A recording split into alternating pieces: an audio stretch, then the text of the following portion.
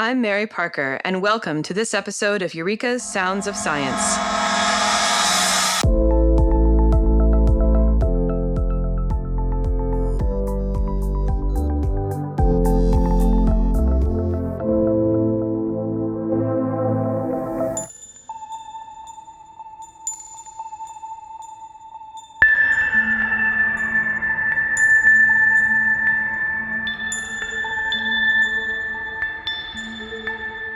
As we approach the end of 2019, I wanted to discuss some of the hot research areas that might reduce the time between drug discovery and drug approval.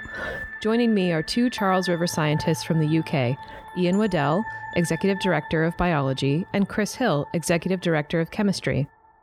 They are here to share their opinions on which biomedical breakthroughs could have big effects on the industry in 2020, AI and early discovery, and better biomarker testing in the early stages of drug development. Welcome, Ian and Chris. Hi, Mary. Hi, Mary. Let's start with AI. Can you each tell me what excites you most about the potential for artificial intelligence in speeding up drug development? Hi, Mary. This is Chris.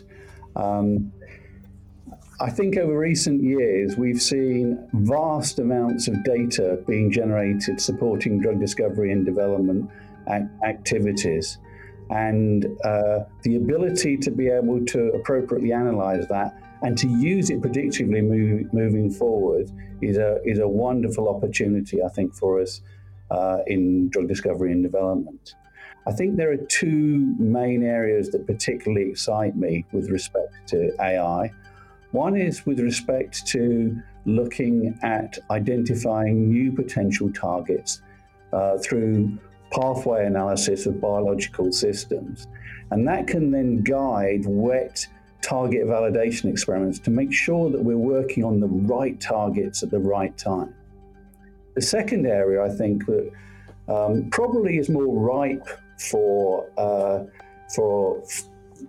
an AI type approach is really in the chemistry area, and that's at looking at generating multiple diverse high quality starting points for small molecule drug discovery.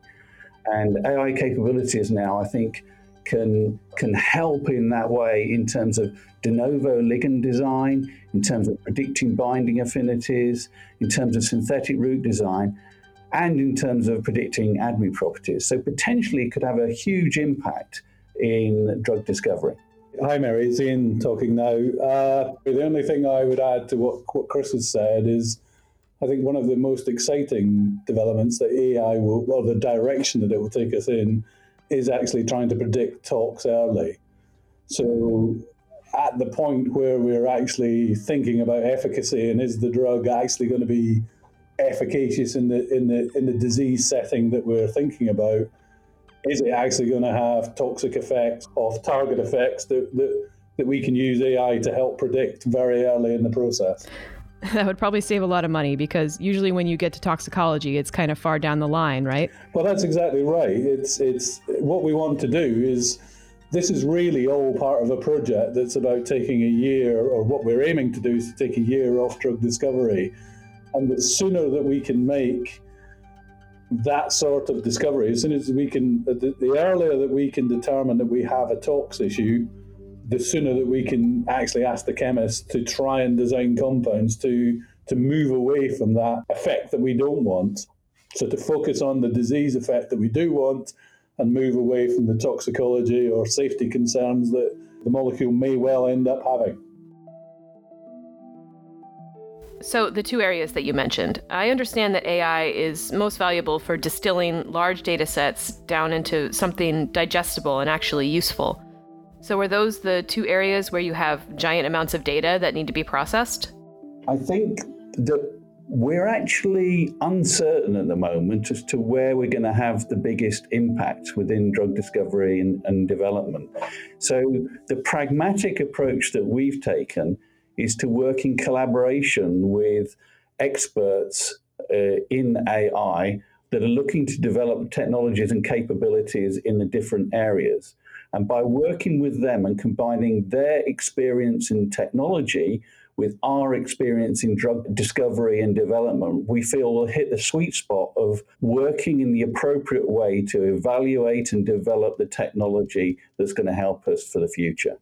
All right. So working with these AI experts, what kind of tasks could AI theoretically perform if it evolves at its current rate? So the kinds of things that it can do, I mentioned earlier. So one is de novo ligand design. That's something that we've really not been very successful at doing historically. So this is in silico generation of ideas for molecules to make. And the ideas that have come out historically have been pretty wacky ones that would look really challenging to make. But now we have the capability potentially not only to generate what might look to medicinal chemists to be interesting targets, but also ones that are synthetically accessible and have the right kinds of properties.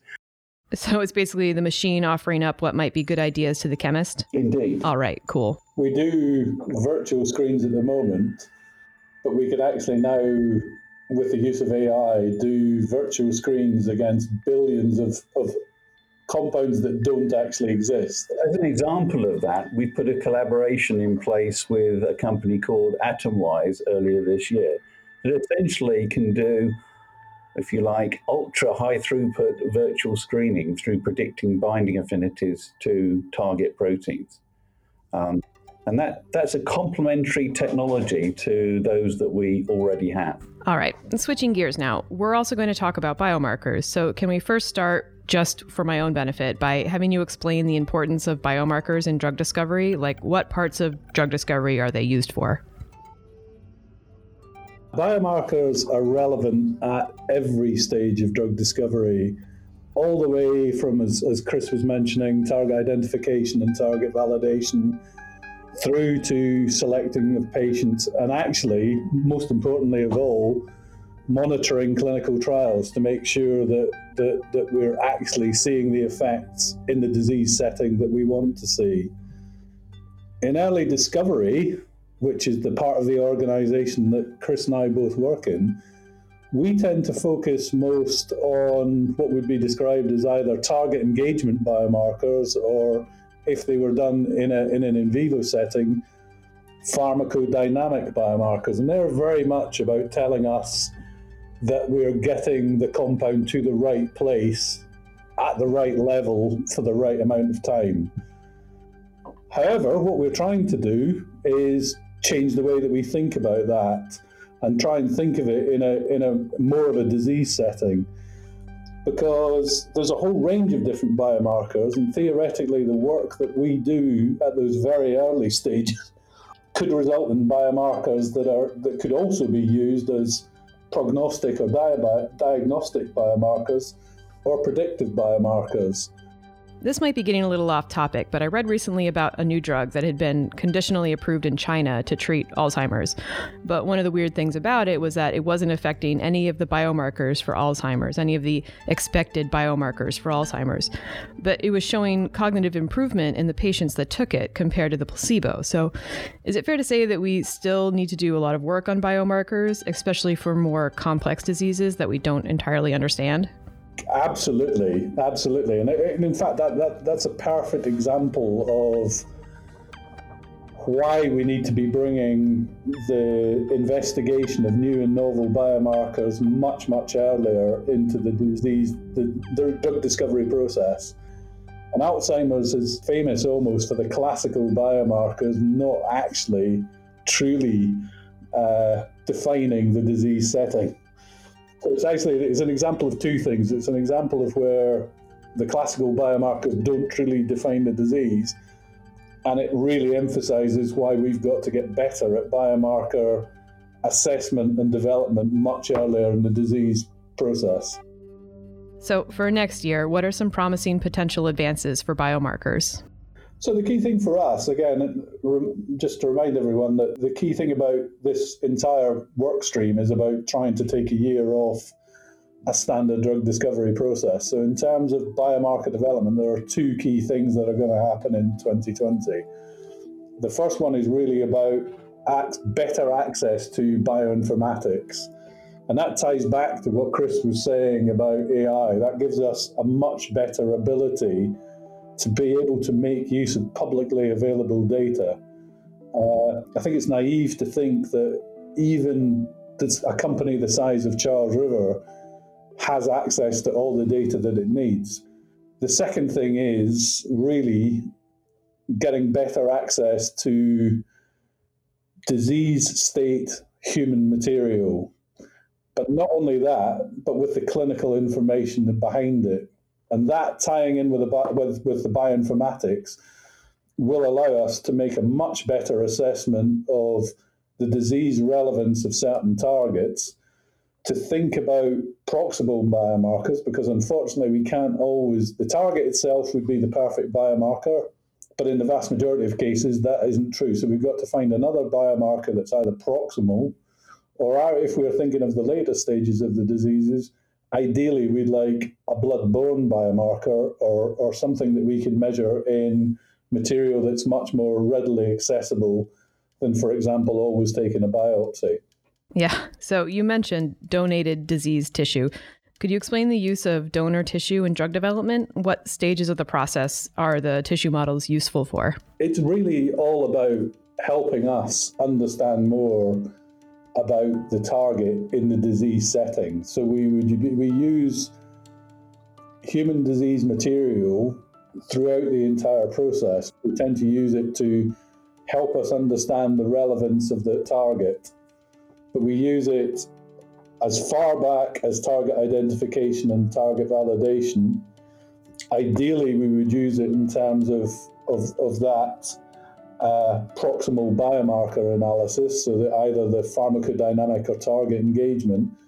But equally, we would then be using it, making sure that the animal models that we used were relevant in terms of the human disease. So it goes back to, it's exactly the same as biomarkers. We use that information, not necessarily always the material, sometimes the information behind the material at all stages of drug discovery.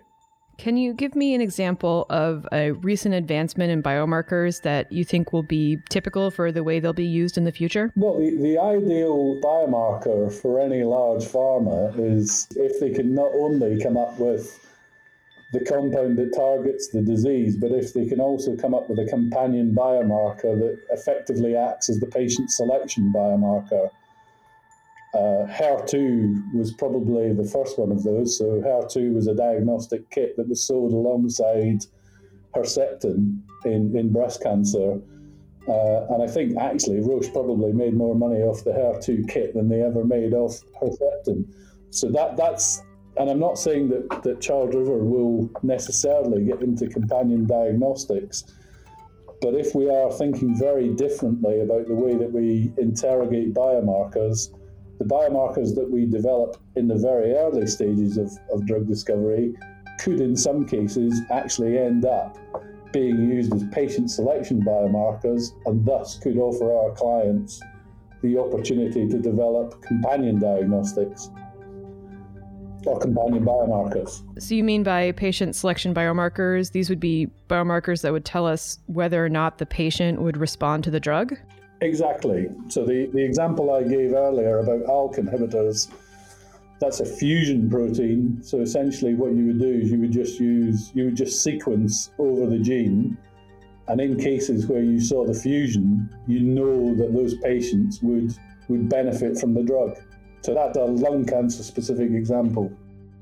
So we've talked a little bit about 2020. What do you think might be some of the science fiction Star Trek advances of, say, 2050?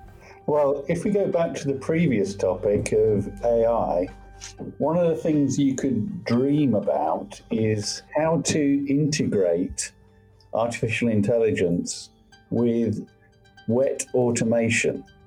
So in principle, one could do all of the things that I mentioned earlier in terms of generating de novo ligands, predicting binding affinities, potency and selectivity, predicting the ADME properties, predicting the synthesis, having the automation perform the synthesis and analysis of compounds, and then feed them directly into an automated wet assay that would give you direct information on the actual potency and selectivity of the compounds that were designed and their properties, and then feed that back into an AI processor, which would then predict the next round of compounds. And you could get into a position where you could do the iterative drug discovery cycles without human intervention. In fact, so small companies were set up to try and establish this and made some limited progress towards that goal. And I think it's a fact now that a number of companies, major pharma companies, are setting up laboratories to see if they can achieve that kind of goal. Which, if you could achieve it, one could imagine you could improve the efficiency, certainly in the early part of the drug discovery process. But I think it's a little way off yet. Yeah. It sounds like you'd be taking away the most tedious parts of the chemist's job, but they would still be using their skills at later aspects where human intelligence might come in more handy. I think it would be inevitable that if one went in that direction, the skill sets required to support discovery operations might well evolve in a slightly different direction to those at the moment, yes. Yeah.